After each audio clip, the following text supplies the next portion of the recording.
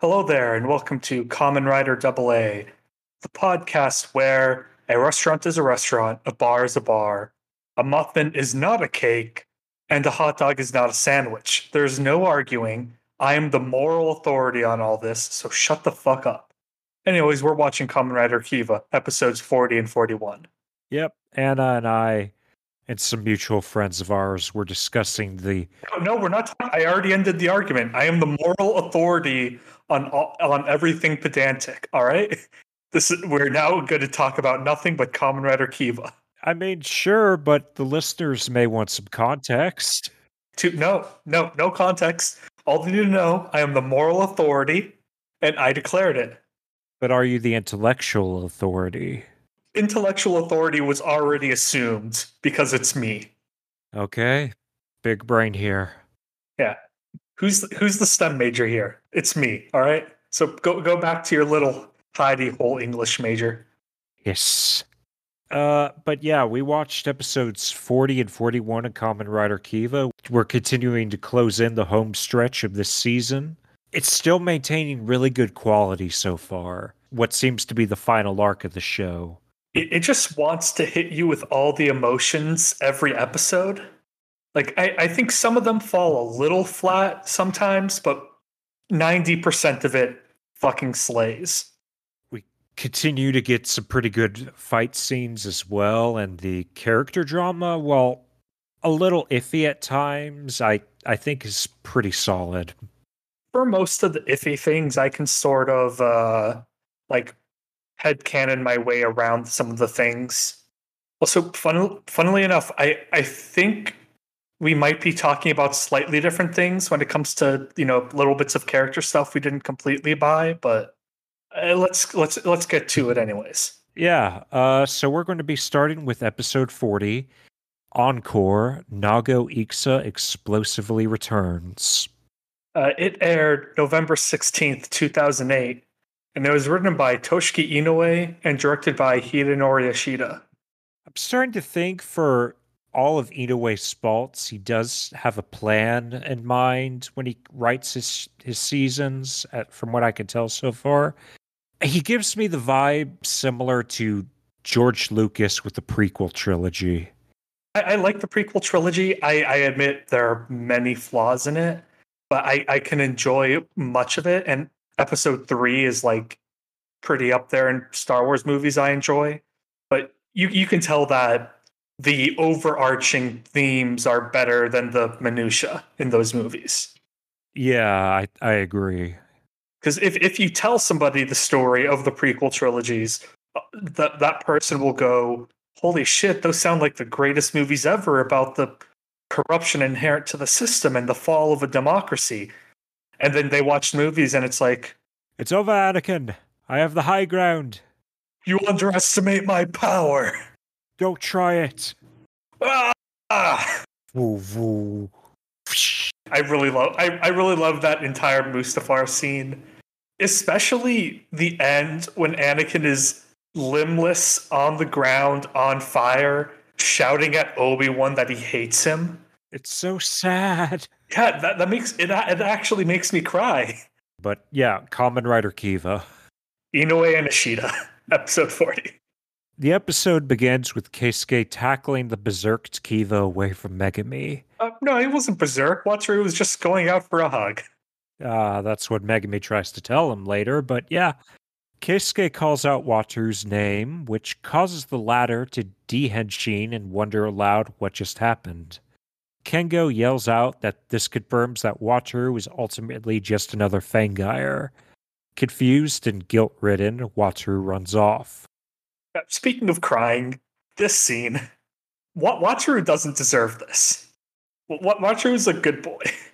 And he got forced into this berserk state, because his brother, Taiga, ordered it, and that's just, ugh.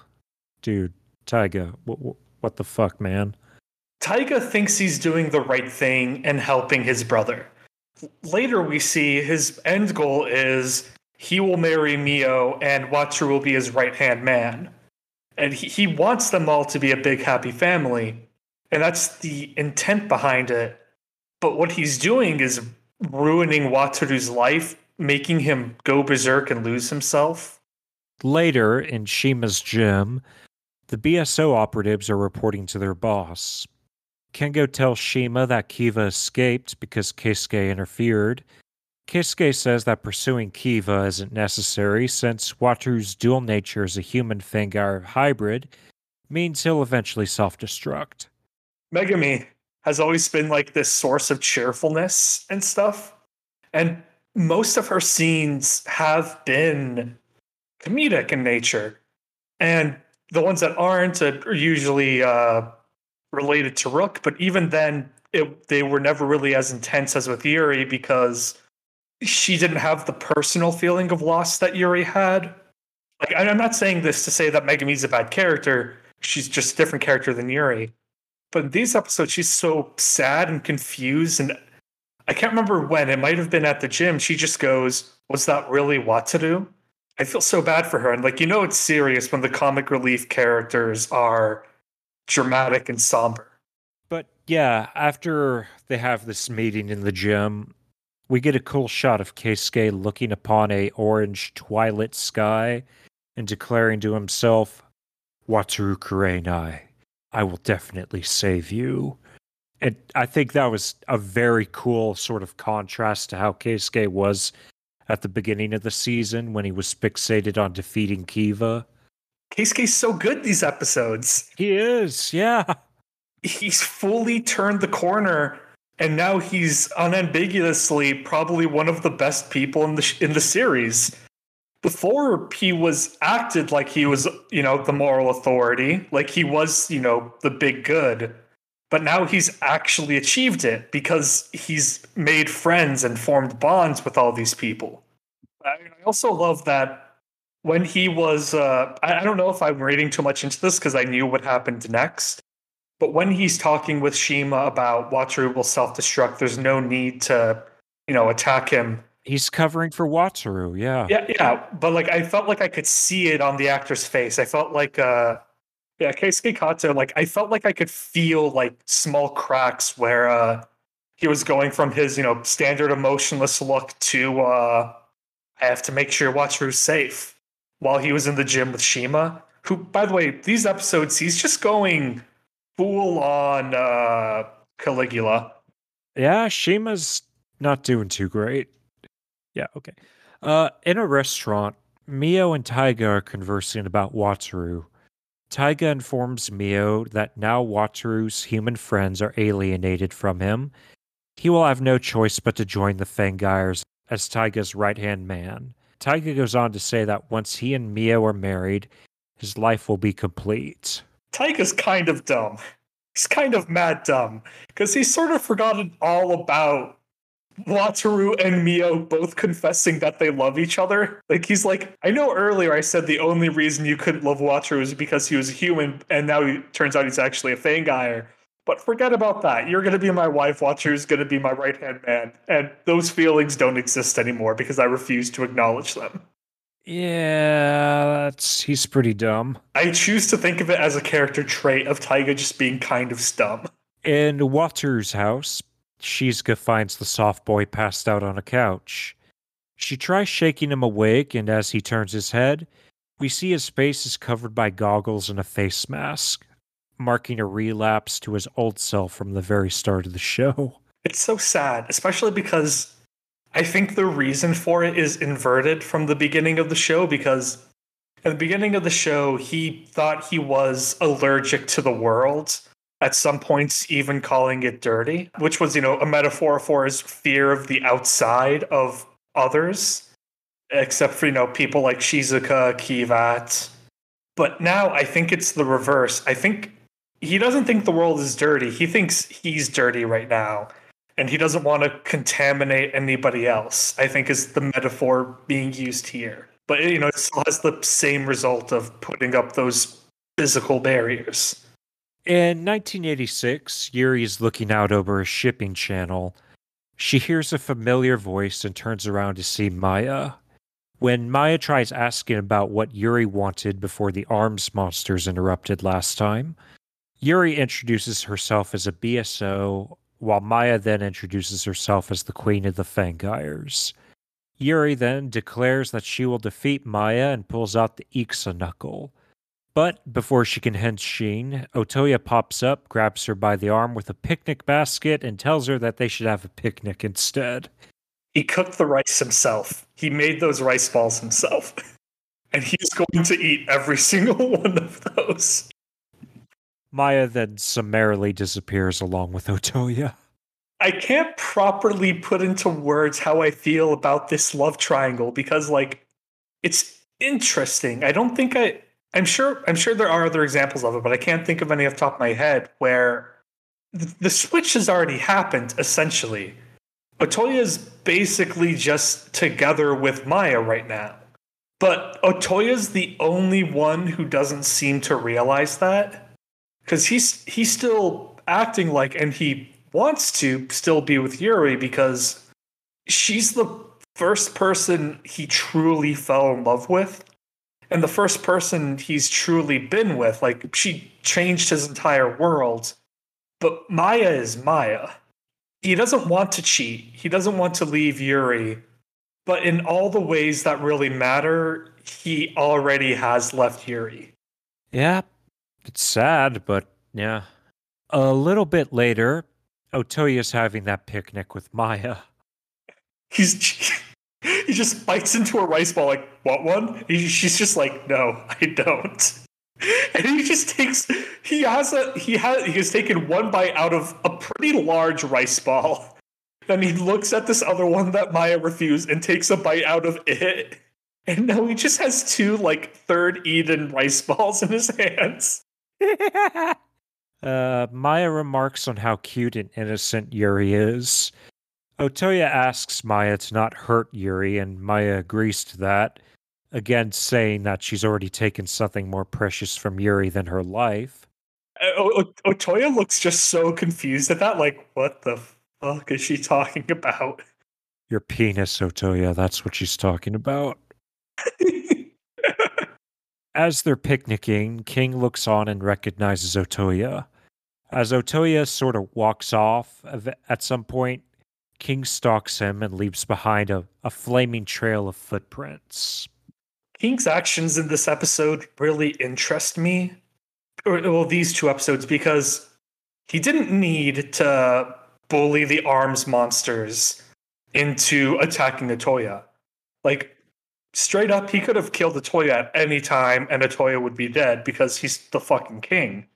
But I think he doesn't want to lose to Maya. Because, when he first came in, pointed the sword at Maya, it's like, hey, are you sleeping with a human? He threw the sword away saying, if I killed you, that would mean I cared for you. He basically wants to kill Otoya and reclaim Maya without having to make it seem like he actually wants to. He needs to be the disaffected, mysterious king.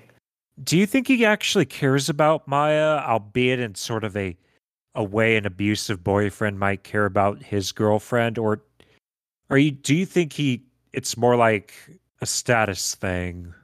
I think it is a status thing because the king kind of isn't like any other Fangire we've met.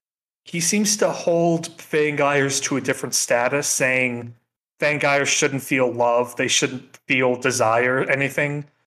I think all he really cares about is being the ideal of a Fangire as he sees it and the ideal king. And he needs Maya for that, so like, if something is taking away his toy, his status symbol, I don't think he holds enough love in his heart, even be comparable to some, like, well, abusive partners in general. Like, if you're in an abusive relationship, please seek help, battered women's shelter, family, the police if it's bad enough. But, like, those people still have a twisted form of love. But I don't think King has enough love in him to even feel that. In 2008, Taiga rides his motorcycle in front of a car Shima is riding in. They both stop and talk to each other. Shima opens things up by saying that he'd invite Taiga to lunch, but he remembered that Taiga doesn't like to eat. Taiga retorts by saying he never liked the food that Shima gave him, and Shima goes on to say that he took in Taiga because Taiga's mother asked him to, and that he tried being a father in his own way. Taiga responds that he was no more than an experiment to Shima, which was why he ultimately ran away. So this is interesting and gives, a lot of context to their relationship that I've talked about how I just need all the context. But this is good. This is enough to give us like a decent conversation.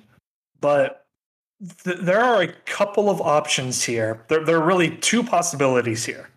Either Shima did treat Taiga as an experiment, but like thought he was treating him like a parent, but just had that inherent, blue sky organization-ness to him, and was like, well, even though this is a child that I have to raise, I have to like study him to further understand he's a Fangire, and it, was not good for Taiga. Or Shima did actually do his best, but Taiga still felt that way. And either way, it's really sad.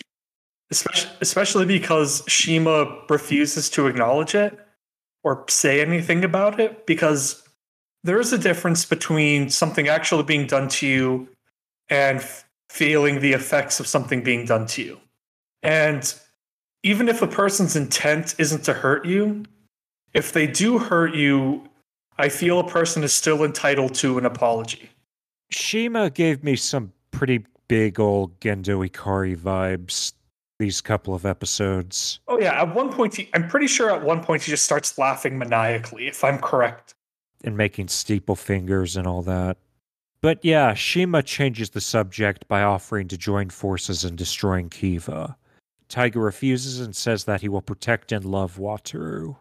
The Fangires are kind of making a decent case here, with the Blue Sky organization being, all right, let's murder Wataru, even if we have to team up, Shima, meaning we have to murder Wataru, even if we have to team up the Fangires. And Taiga being, what? No, he's my fucking brother, asshole. Later, Shizuka's yelling for Wataru in front of his house. We see that the front gate is chained up and covered in barbed wire. Keisuke walks up and asks Shizuka what the deal is.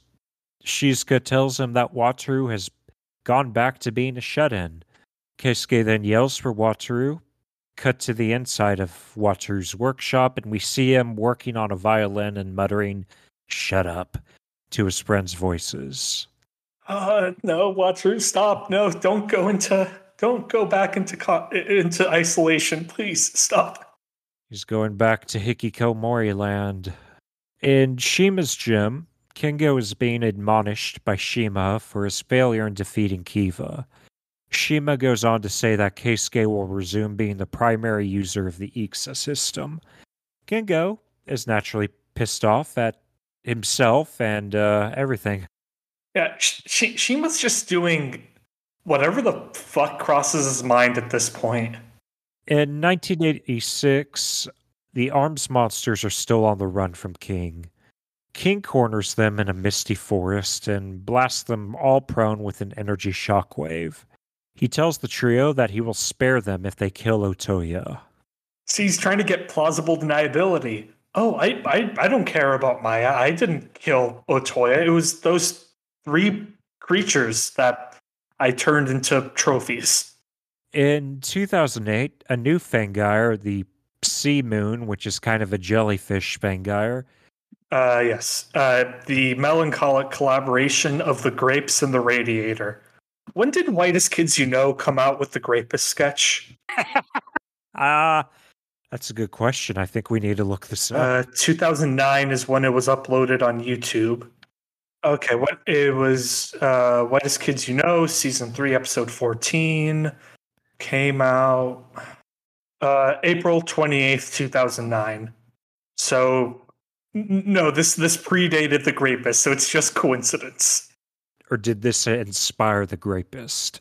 Oh my god, are the Whitest Kids You Know fans of Kamen Rider Kiva enough that in 2008/9, before the internet was good, they got the extra materials to know that the Sea Moon Fangire's true name was the melancholic collaboration of the grapes and the radiator. It's so bad, but it makes so much sense. Guys, if you don't know what we're talking about, look up the Whitest Kids You Know Grapist sketch. It's a grape mascot who yells to children that he's going to tie them to a radiator and grape them. I see no problem with this. Do you not want the commercial? No, of course we want the commercial. Of course. The Whitest Kids You Know were fucking hilarious. They're pretty good. Anyway, the Sea Moon Fangire is rampaging about with Kengo in pursuit of it. Kengo headsheens into Ixa and beats up the Sea Moon without much effort.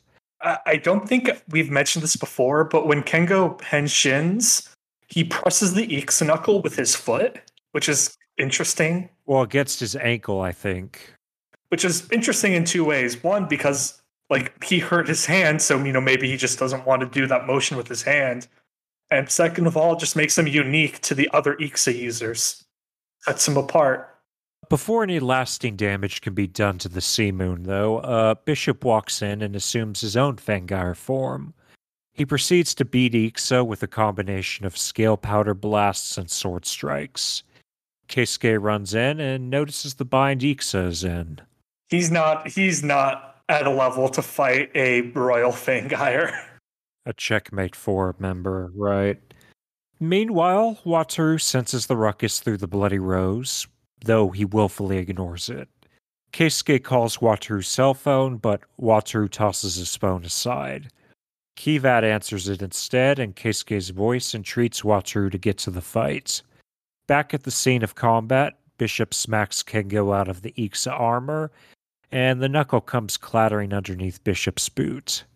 Just as it looks as though Bishop might destroy the knuckle, Keisuke tackles him away, but since Keisuke is only a human matched against a Fangire of the Checkmate 4, he gets knocked aside pretty easily.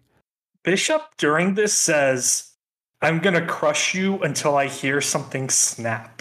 Yep, and he snaps his fingers just to give it a little bit of illustration.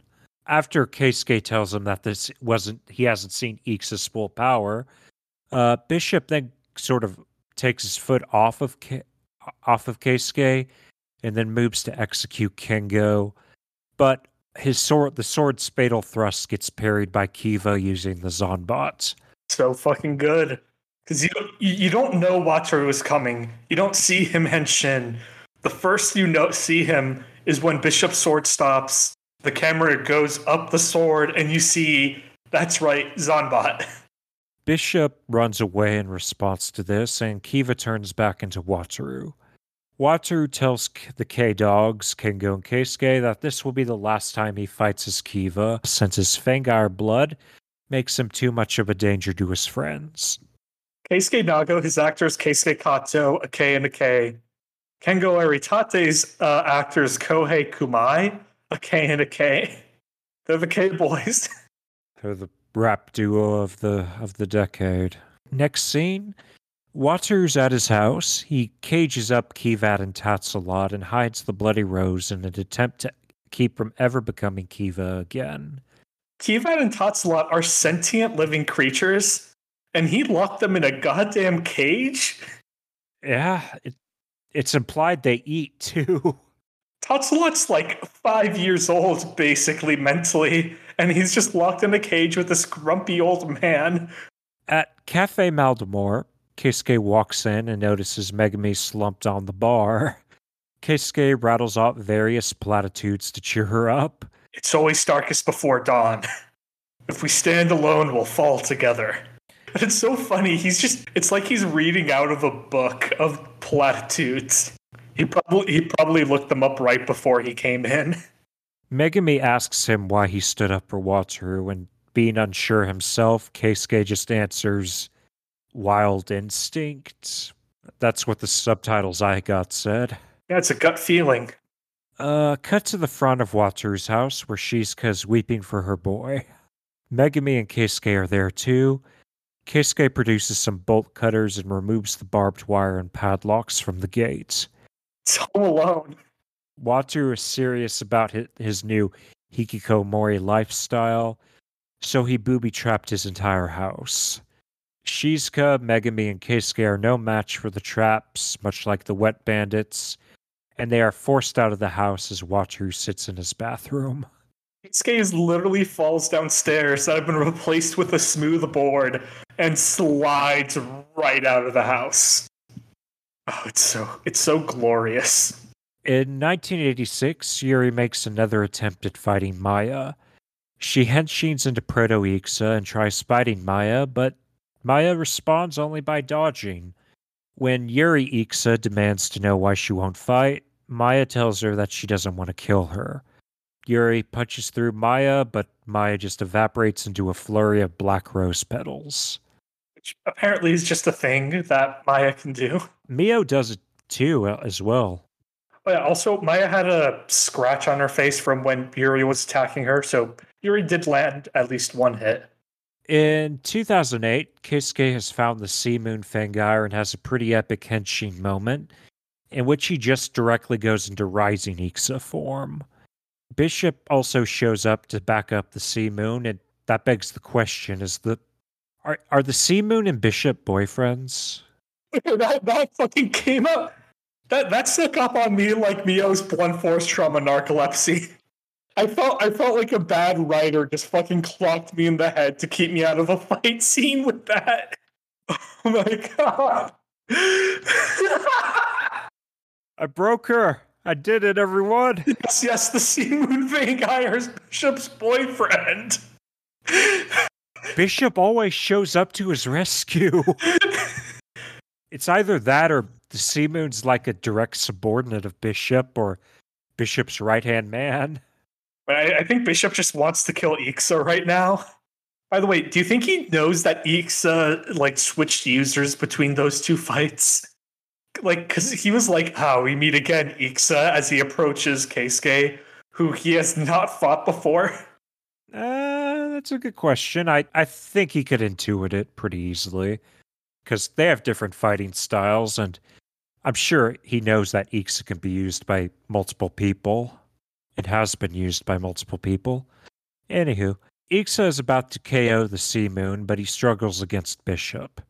Taiga himself joins the fray as Saga and double teams Ixa with Bishop. Do you think if Taiga didn't show up, that Keisuke would have been able to beat Bishop? Rising is pretty powerful. It's matched Fangire on Checkmate 4 level before. I think Keisuke had a pretty good chance, and we see next episode he could do it. Yeah, if Saga didn't come in, then yeah, he may have stood a pretty good chance. Yeah, he saw that Keisuke was being homophobic to Bishop and the Sea Moon Fangire. I was like, oh hell no, love is love, baby. As long as it's between two Fangires or two humans. While this is going down, Wataru struggles to ignore the reverberations of the Bloody Rose and the pleading of Kiva and Tatsulot. The episode ends with Ixa being subjected to Saga's signature move, in which he jumps through the symbol in the air and hangs his opponent, and Wataru covering his ears as he symbolically shifts into his childish self. And that's the episode. For something called Nago Ixa Explosively Returns, his return wasn't really all that impressive. He had a cool little speech just before he henshined, and Keisuke has just kind of become a better person at this point, so yeah. Yeah, but he came in, it's like, alright, Keisuke's gonna fucking kick ass and take names. Then Saga shows up and just fucking helps Bishop beat the ever-loving crap out of him. But yeah, who's your writer of the week? Keisuke. Same. This episode, it was like, hey, guess what? I am now going to become everyone's favorite character. I'm going to become the biggest fucking bro in the world. He looked off into the sunset and said, Kurenai Wataru, I will save you. Yeah, Keisuke is my writer too. He's a badass in these episodes. He still comes across as being kind of eccentric and old-fashioned, but that really kind of just makes him more endearing at this point, instead of just being the butt of the joke all the time. Because I can still see this Keisuke trying to steal Megumi's good luck fortune from that they got from like an automated fortune machine. But but I can also see him seeing that Megumi is sad and trying to cheer her up. What's your monster? It's going to be Shima, actually, because he's kind of losing his marbles, and seeing how Taiga felt about living with him, and he's giving off some pretty bad vibes right now. Yeah, that would have been a good pick for me as well. But I hovered a little bit on giving it to Wataru because he's having like a mopey episode. But I'll give it to the Sea Moon Fangire suit design. I think the dome head looks pretty dumb. It's a little dopey. But yeah, like I don't like Wataru in this episode, and I'm not happy he's going through this, but I understand it's good for the story, Sure. For for the monster of the week, like I would have trouble giving it to him even though I don't like it because I respect it as a story beat. To the tarot corner. I'm giving the upright hanged man to Wataru and his refusal to fight. According to labyrinthos.co, the hanged man card reflects a particular need to suspend certain action. As a result, this might indicate a certain period of indecision or uncertainty. Yeah. Oh, I just realized something we forgot to actually talk about, but when Megumi goes into Wataru's house, she's like, "Oh, were you worried I was scared of you? No, I just thought you were coming in for a hug." Like, I think that bit of acting was just very good. I just want to call that out. Her actor, Nana Yanagisawa, like I think she really did that scene justice because I could feel her like sort of breaking and returning to being afraid a little bit, but trying to power through because she knows it's Wataru and that he needs her help. Yeah, that's a worthy mention. What's your episode rating? I'm gonna give it a 7.5 out of 10. Not because it was bad, but because this is very much a connection episode. Like, next episode is very good, and it wouldn't have happened without this episode. It's, something that needs to happen, but I'm giving it an 8 out of 10, where the streak of good episodes is continuing. I was admittedly turned off a bit by Wataru's Dark Night of the Soul, but seeing Keisuke step back into the Ixa armor was great. So yeah, now we're moving on to episode 41 of Kamen Rider Kiva, Lullaby, Release the Heart.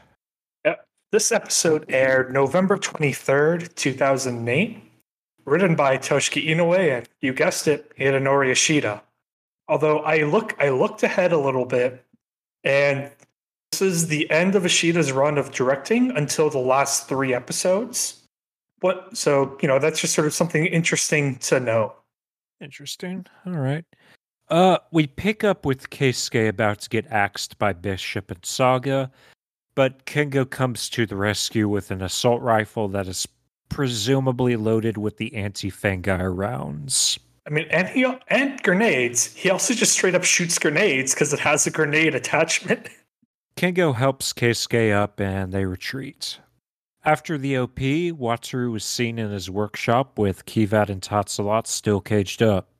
Wataru restates his unwillingness to ever become Kiva again and says that a half-Fangire like himself has no place in the world. I have so many things I want to say. I need to save it to the end, though, so that way we can have the full context of it. But, man, Wataru, I love you, man. It's all right. It'll get better. I'm reminded a bit of an Overwatch fan comic in which Genji is talking to Zenyatta and he's like, "I don't know what I am anymore." And Zenyatta just slaps him and says, "Genji, you're a fucking cyborg ninja. That's fucking awesome." And I just kind of want to say that to Wataru.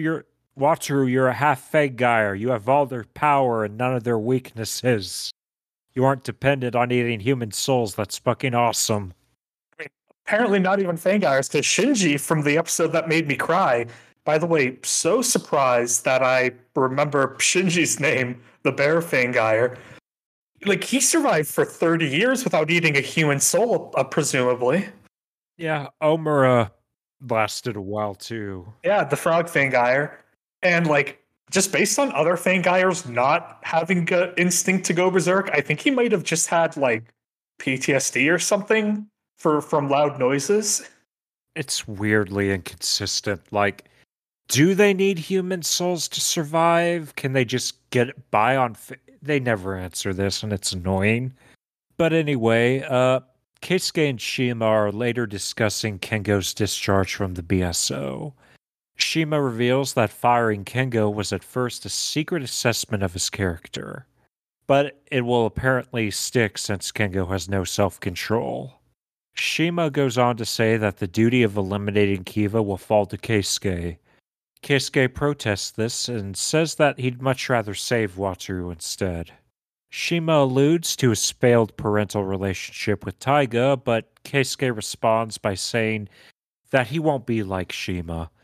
As they have this discussion, Kengo has been eavesdropping from behind a pillar, and he just kind of later walks through a crowd and calls himself the worst.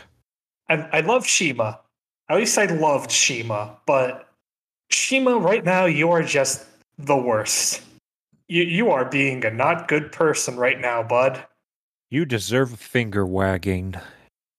You're gonna get a second monster of the week. I hope I'm spoiling it right now. You're going into timeout. You aren't getting a gold star. Santa's leaving coal and you're stalking. Honestly, Shima probably knew that Kengo was behind that pillar. I was like, oh yeah, this will fuck with him. Cut to Taiga talking to Maya at the side of a river. Taiga tells Maya that Wataru will have to live as a Fangire from now on, and that she shouldn't worry since he'll be protecting Wataru. Taiga then changes the subject to his inheritance, the Dark Kiva armor. He mentions that Maya has the ability to bestow Dark Kiva's power upon him, and that he expects to be fully coronated by the time he marries Mio. So, this is that dichotomy that everyone, except for, at the end, is telling Wataru, you have to live you can live as a human, or you have to live as a Fangire. They're not realizing that it's a fake dichotomy. Wataru isn't human. Wataru isn't a Fangire. He's both. Like, he's a unique being, and he doesn't have to live as one or the other. All he needs to do is live as himself. He's a Dampier. He's like Alucard. I always pronounce it Dampire. It's Dampier. You're wrong, but it's okay. Oh. In 1986, Otoyo is getting a massage from Ricky and Ramon. Since King ordered them to kill Otoya, Ricky pulls out a comically oversized 10,000-ton hammer, but he can't seem to bring himself to kill Otoya, so he just starts swinging it at a fake mosquito. Later, in the Kurenai house's bathroom, Otoya is bathing when Jiro comes in. Jiro offers to wash Otoya's back, which... Otoya at first thinks Jiro's there to have sex with him, because he's like, oh, I'm not into this kind of stuff. And they're just like, just let me wash your back. I don't know. That's kind of an intimate thing to do in Japanese culture. Yeah, but it's not sticking your penis up another dude's butt, Adam. As Otoya waxes poetic about forging fiery masculine bonds between bros in the bath, Jiro assumes wolfen form and is poised to kill Otoya, but he's somehow too moved by Otoya's words to go through with it. That soap in my eye. Even though they all got off to a rocky start, Otoya helped them take down Rook. He helped them avenge their families and their entire species. Yeah, that's true. That definitely has to count for a lot. In 2008, Shizuka, Megumi, and Keisuke are wondering how to get Wataru out of his house.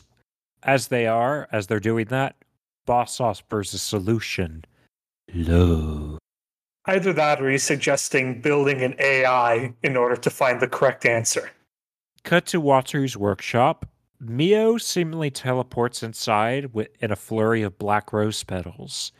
She treats Wataru to a meal she cooked. It's so uncomfortable watching that.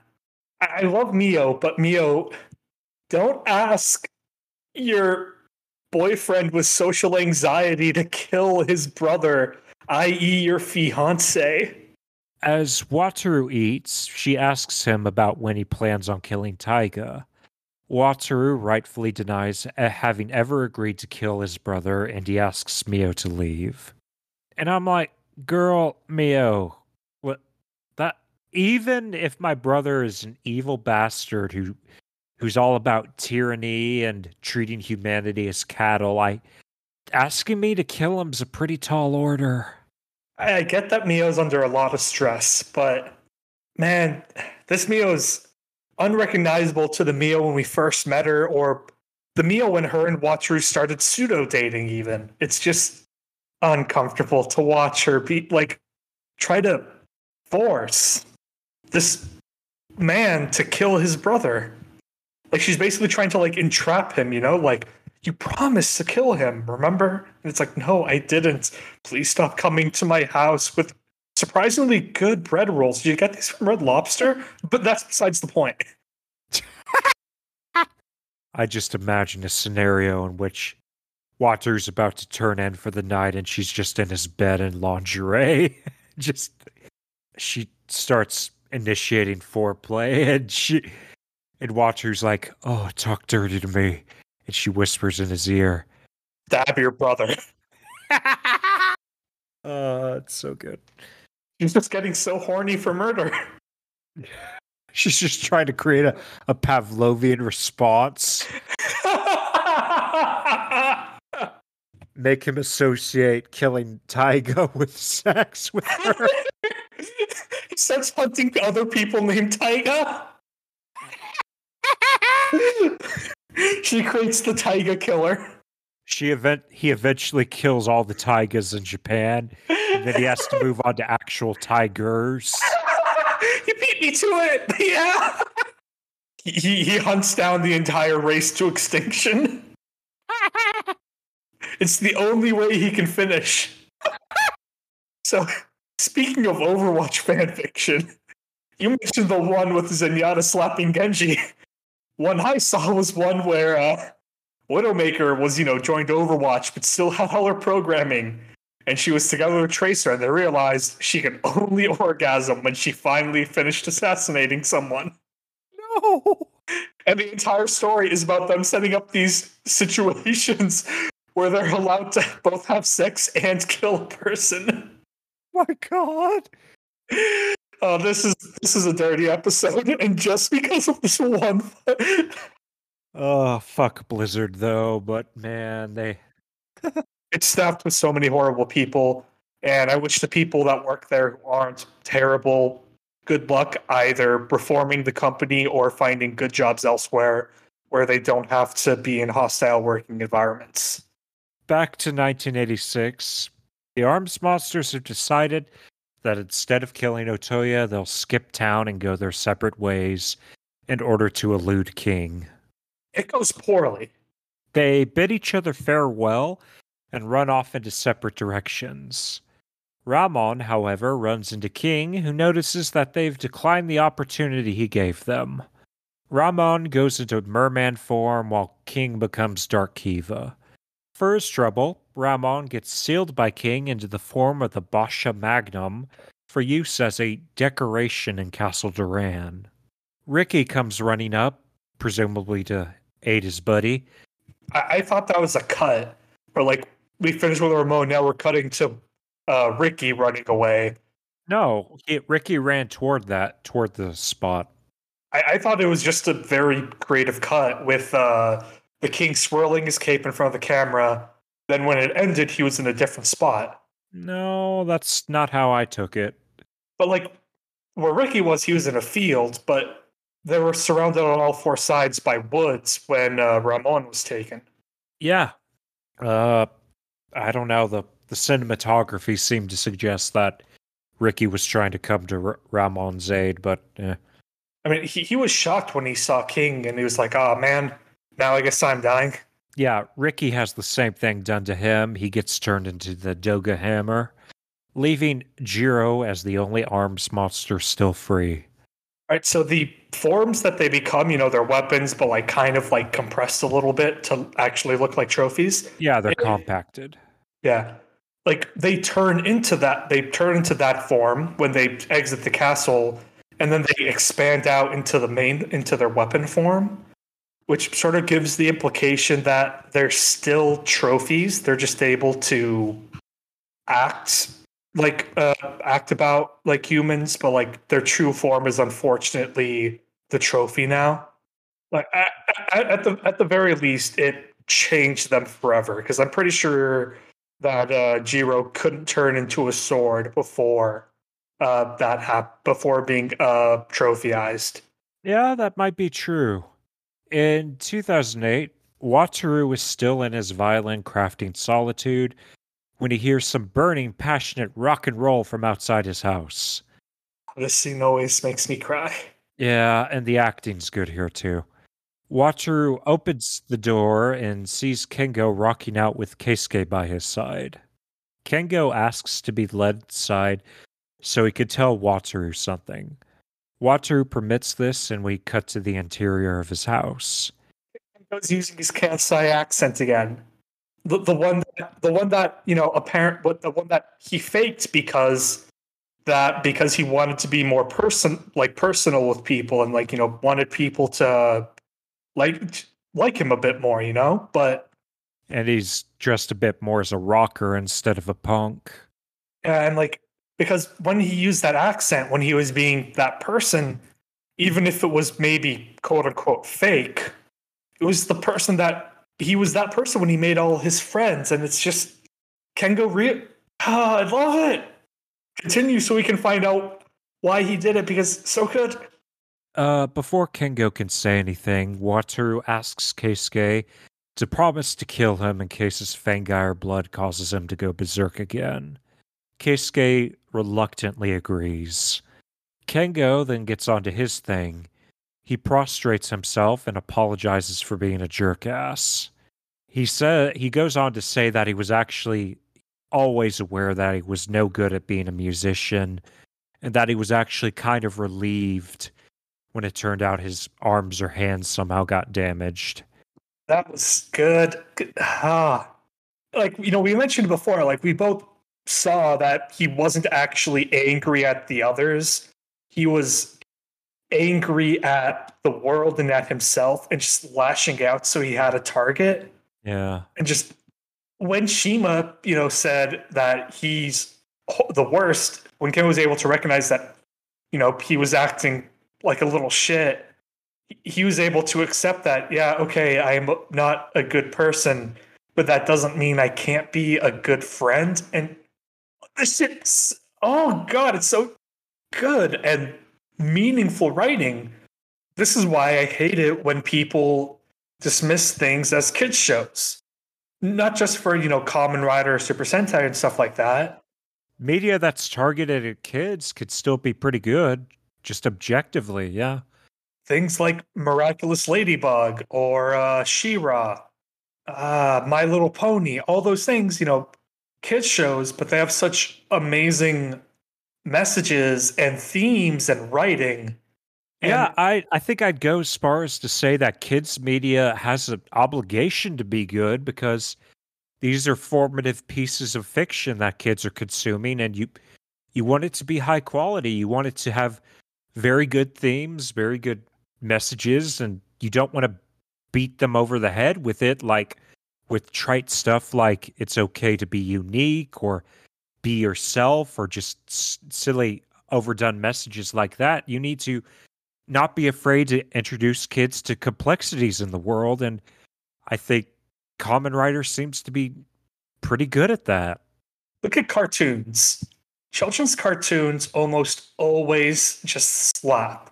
Like She-Ra, My Little Pony, Gravity Falls, Steven Universe. Those are great cartoons, and they're all quote unquote for kids. And then you look at adult cartoons, things that people decide like, oh yeah, this is what adults want, and you get like Family Guy, Rick and Morty, which I accept that some people find Rick and Morty funny, but it's so cynical, and you have to admit that it's cynical. But like all adult cartoons are all cynical crap sack worlds. And it's like, no, hope is good storytelling. Good things happening is good storytelling. Yeah, or good people powering through bad things to make their lives better. That's good too. Even though the world isn't all sunshine and roses, there's still stuff worth fighting for. Yeah, like people seem to equate darker and edgier as more realistic and therefore good. It's like, oh yeah, this person is so flawed and he's a giant asshole. He's such a good, realistic protagonist. But no, people can be good people and still Steven Universe. I brought up as an example. Steven is realistic, but he's not grimdark, and like he does go through traumas, and they mention things like that. Like in the and it's just good stuff because kids media isn't bogged down by the grittiness that adult media has been bogged down by so much lately. I think there has been a pretty good like upswing on more hopeful stuff coming out. Like The Good Place is very good, and its entire theme is about hope and people can become better. Yeah. I just wanted to mention The Good Place because it's such a good fucking show. Yeah. But yeah, Wataru thanks Kengo for his apology, and Kengo asks if they can rebuild their friendship. Okay, props to Koji Seto here, Wataru's actor. Wataru smiles sadly and says that he can't be anyone's friend since he's just half of a person. The performances have always been good, but lately the performances have just kicked it up and have like maximum overdrive. Totally. And it's like, oh god, like this shit made me so sad. Like the writing, the acting, the directing, the way that they don't traditionally cut the scene because they match cut it basically with Watcher in the same position, but then you realize he's talking with Taiga now. By the way, I kind of thought that was Otoya for a bit. I thought he was talking to a ghost of Otoya, but I was like, oh wait, no, that's Taiga. Cut to later in that day, and Wataru was having a similar conversation with Taiga. Taiga again gives the spiel that Wataru is a Fangire deep down and that humans are just cattle. He goes on to say that living as a Fangire would be what their mother would want. Wataru denies all of this and just walks off. It kind of explicitly isn't, man. Your mom gave you to a human to raise, and then raised Wataru among humans as a human. That night, Wataru has kind of a creepy dream in which he's running across a dark plain as the voices of his child self and Maya can be heard playing hide and seek. They went all out on the metaphor and the cinematography. And it's not creepy when you get the full picture, and I did have a hard time making that out as Maya's voice though, but It took me a second because it had the reverb, In 1986, Yuri walks into the Kurenai house. She notices the bloody rose on a table. She picks it up, examines it, and looks as though she's about to play it, but before she can bring the bow across the strings, Maya pops up and tells Yuri to put the bloody rose down. It's not made for your hands. If you don't have strong enough violin energy, if you try to play that violin with such low violin energy, it might rip a hole in space-time. Yuri has negative violin energy, if you remember. When she used the Black Star, when she used that, she killed fish. And that thing wasn't even optimized for like bringing out violin energy potential. Like how much death and destruction could she just cause if she used the bloody rose? Oh god. I think Maya might have just saved the entire city. Yuri henshins into Proto-Ixa, and Maya assumes her Fangire form. They then fight a bit, during which Yuri gets knocked out of the house and into the backyard. Ixa Yuri tries landing a rider punch on Maya, but she gets intercepted by King and blasted out of the Ixa armor, with the knuckle falling to the ground. I find it so funny yet sad that the 1986 folks are so outclassed. Yeah. Like, oh man. They generally just have foot soldiers who armed with knives that extend into whips and are cool and all, but they don't really kill Fangires that often. Yeah, I mean, like Ixa in its proto mode, like it can kill a standard Fangire, but oh man, can it? They needed to give Rook. They needed to give Rook kidney stones before they could even like inconvenience him, and like, and they also required the help of a wolf and a merman, the Franken. You know? That is true. Otoya runs in and picks up the knuckle. King asks Otoya why he's hanging out with another dude's wife, and Otoya tells him that it's because he's captivated by Maya in a romantic sense. Man, just the look when Maya just sort of looks shocked because that's the first real time that Otoya has said it. Because the entire time he's protesting, he's like, "No, Yuri, I love you, I love you." He's saying to Maya, "Don't hurt Yuri. I'm with Yuri, so we shouldn't meet anymore." But now he's saying, "I'm fascinated with her. I love her," and it unlocks a dam basically. King laughs at this and says that humans and Fangires cannot love each other. Otoya refutes this by saying that it doesn't matter whether they're human or Fangire, what's important is one's soul. He's heard the music in Maya's soul, and she's heard his.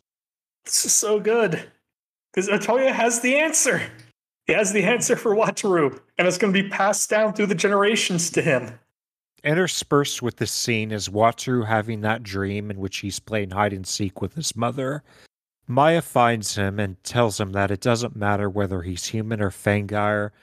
All that matters is that he should just believe in himself. Yeah, Wataru isn't half a person. He's not half one thing and half another. He's not a human with a demon inside him. He's not Naruto. He's himself.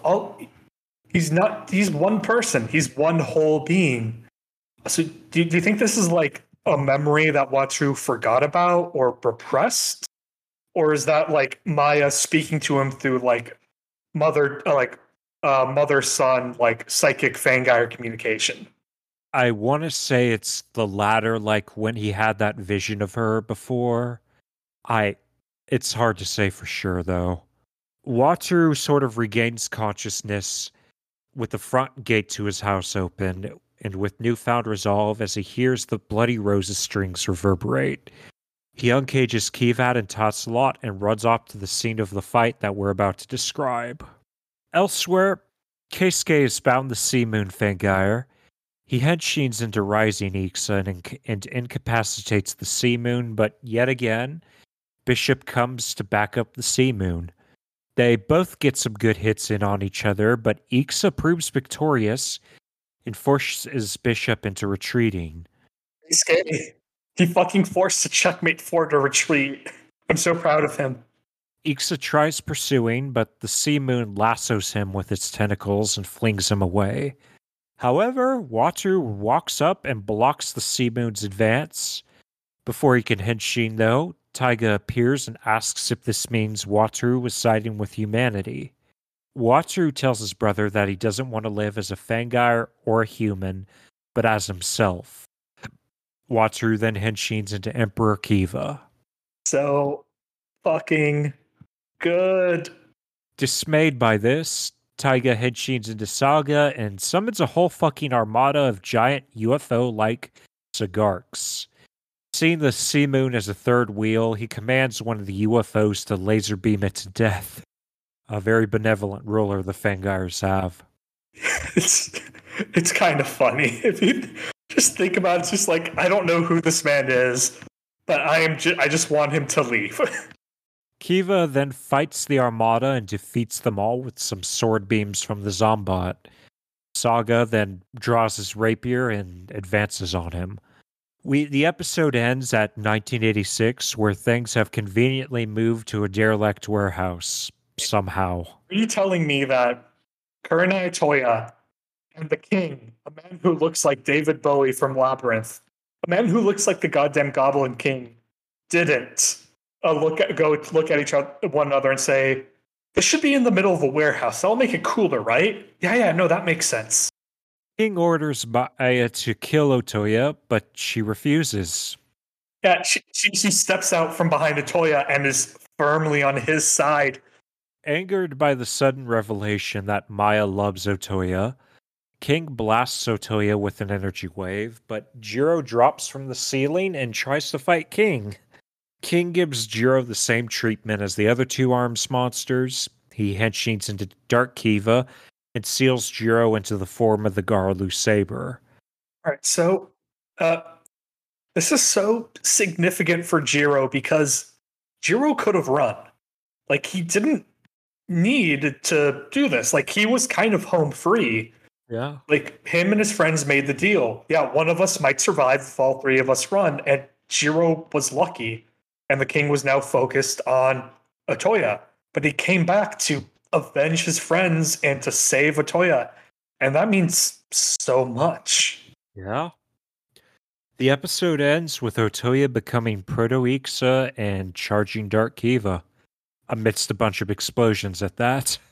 Yeah, and also Maya's crying, like telling him not to do it, which one of the things I didn't really buy that well because like it's a pretty hard turn between how Maya usually is to now being filled with emotion. Yeah, this is the most emotion we've ever seen from her. Yeah, like even reuniting with her children when I made the comment that she's much more emotional. Like she's not nearly as emotional here, but I can kind of buy it as it being kind of like a rebound or like a snapback of like she's been emotionless for so long and now she loves somebody and someone loves her. And so all those feelings are bubbling out. She just doesn't know how to control them. And she's so scared for the first person she's ever loved will be killed by this man directly because of her. Therein ends episode 41 of Kamen Rider Kiva. On to our ratings. Who's your rider of the week?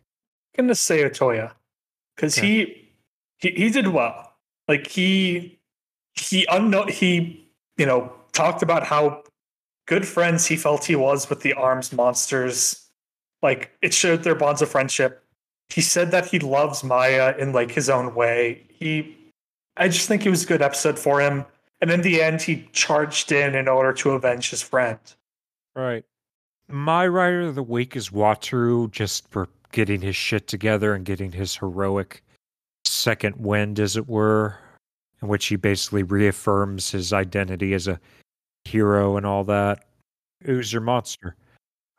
Has to be King. Like you also have King, but like he killed he turned the monster trio into trophies. You know. Like you said, I gave it to King as well. There isn't really much to his character. He doesn't seem to have any motivation for being a xenophobic tyrant. I don't know. He's just not a very compelling villain.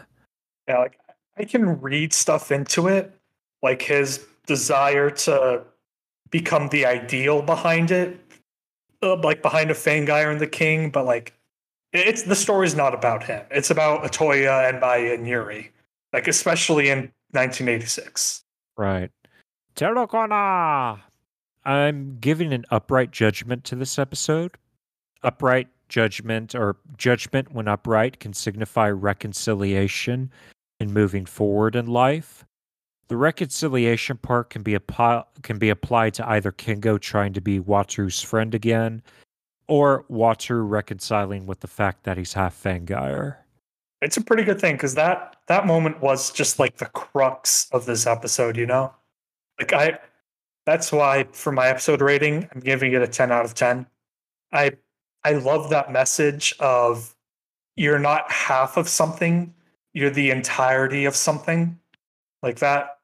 Like there's this Final Fantasy the City of fanfic, Shards of Memory, where like the two central characters are Cloud and Terra.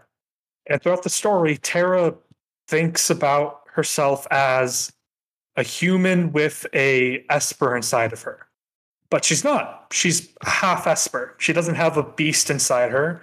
Like just like Wataru doesn't have a monster inside of him. It's all him. And he has to know this in order to control it. My episode rating is still pretty positive, 7 out of 10. I didn't think Watcher's relapse into hikikomoriism and his identity crisis was all that compelling. The resolution to it was good, but eh. But other than that, seeing Kiva slash through the armada of Sigarks was pretty cool. Yeah, we got to see the Mother Sigarks. Yeah, like a mothership. Yeah, they're so neat. I wish we got more info on like the other demon races besides the Fangire and the Wolfen. You know, because like we barely have anything on the Kivats, the Mermen, and the Franken, and we got nothing on the Sigarks. But that brings us to the end of the episode, folks. Anna, plug your shit, girl. The podcast that I'm planning on releasing, it's entered a bit of a hiatus, so not going to plug that for a little while. Adam, you have things to actually plug? Yeah. Pokemon Primeval continues with our second season, Apocalypse Now. It's an actual play Pokemon themed TTRPG podcast in which we sort of posit what the world of Pokemon would have been like or will be like across different eras. It's good. It doesn't just have the best punny title in the world. Apocalypse Now is also just good. Yay. A totally non-biased opinion. I mean, I barely think of you as a friend, so obviously, so it's completely unbiased. Of course. I'm just kidding. I love you, Adam. Sure. But other than that, you can find us on Twitter at He's the most dismissive sure ever. I feel like you don't actually believe I love you. You can find us on Twitter at double_common. We're on Anchor, and they sent us they shoot us off at every direction onto pretty much every podcast platform. You're probably listening to us on one such platform now, and that's about it. You ready to henshin out of here? That's right. Hen! Sheet!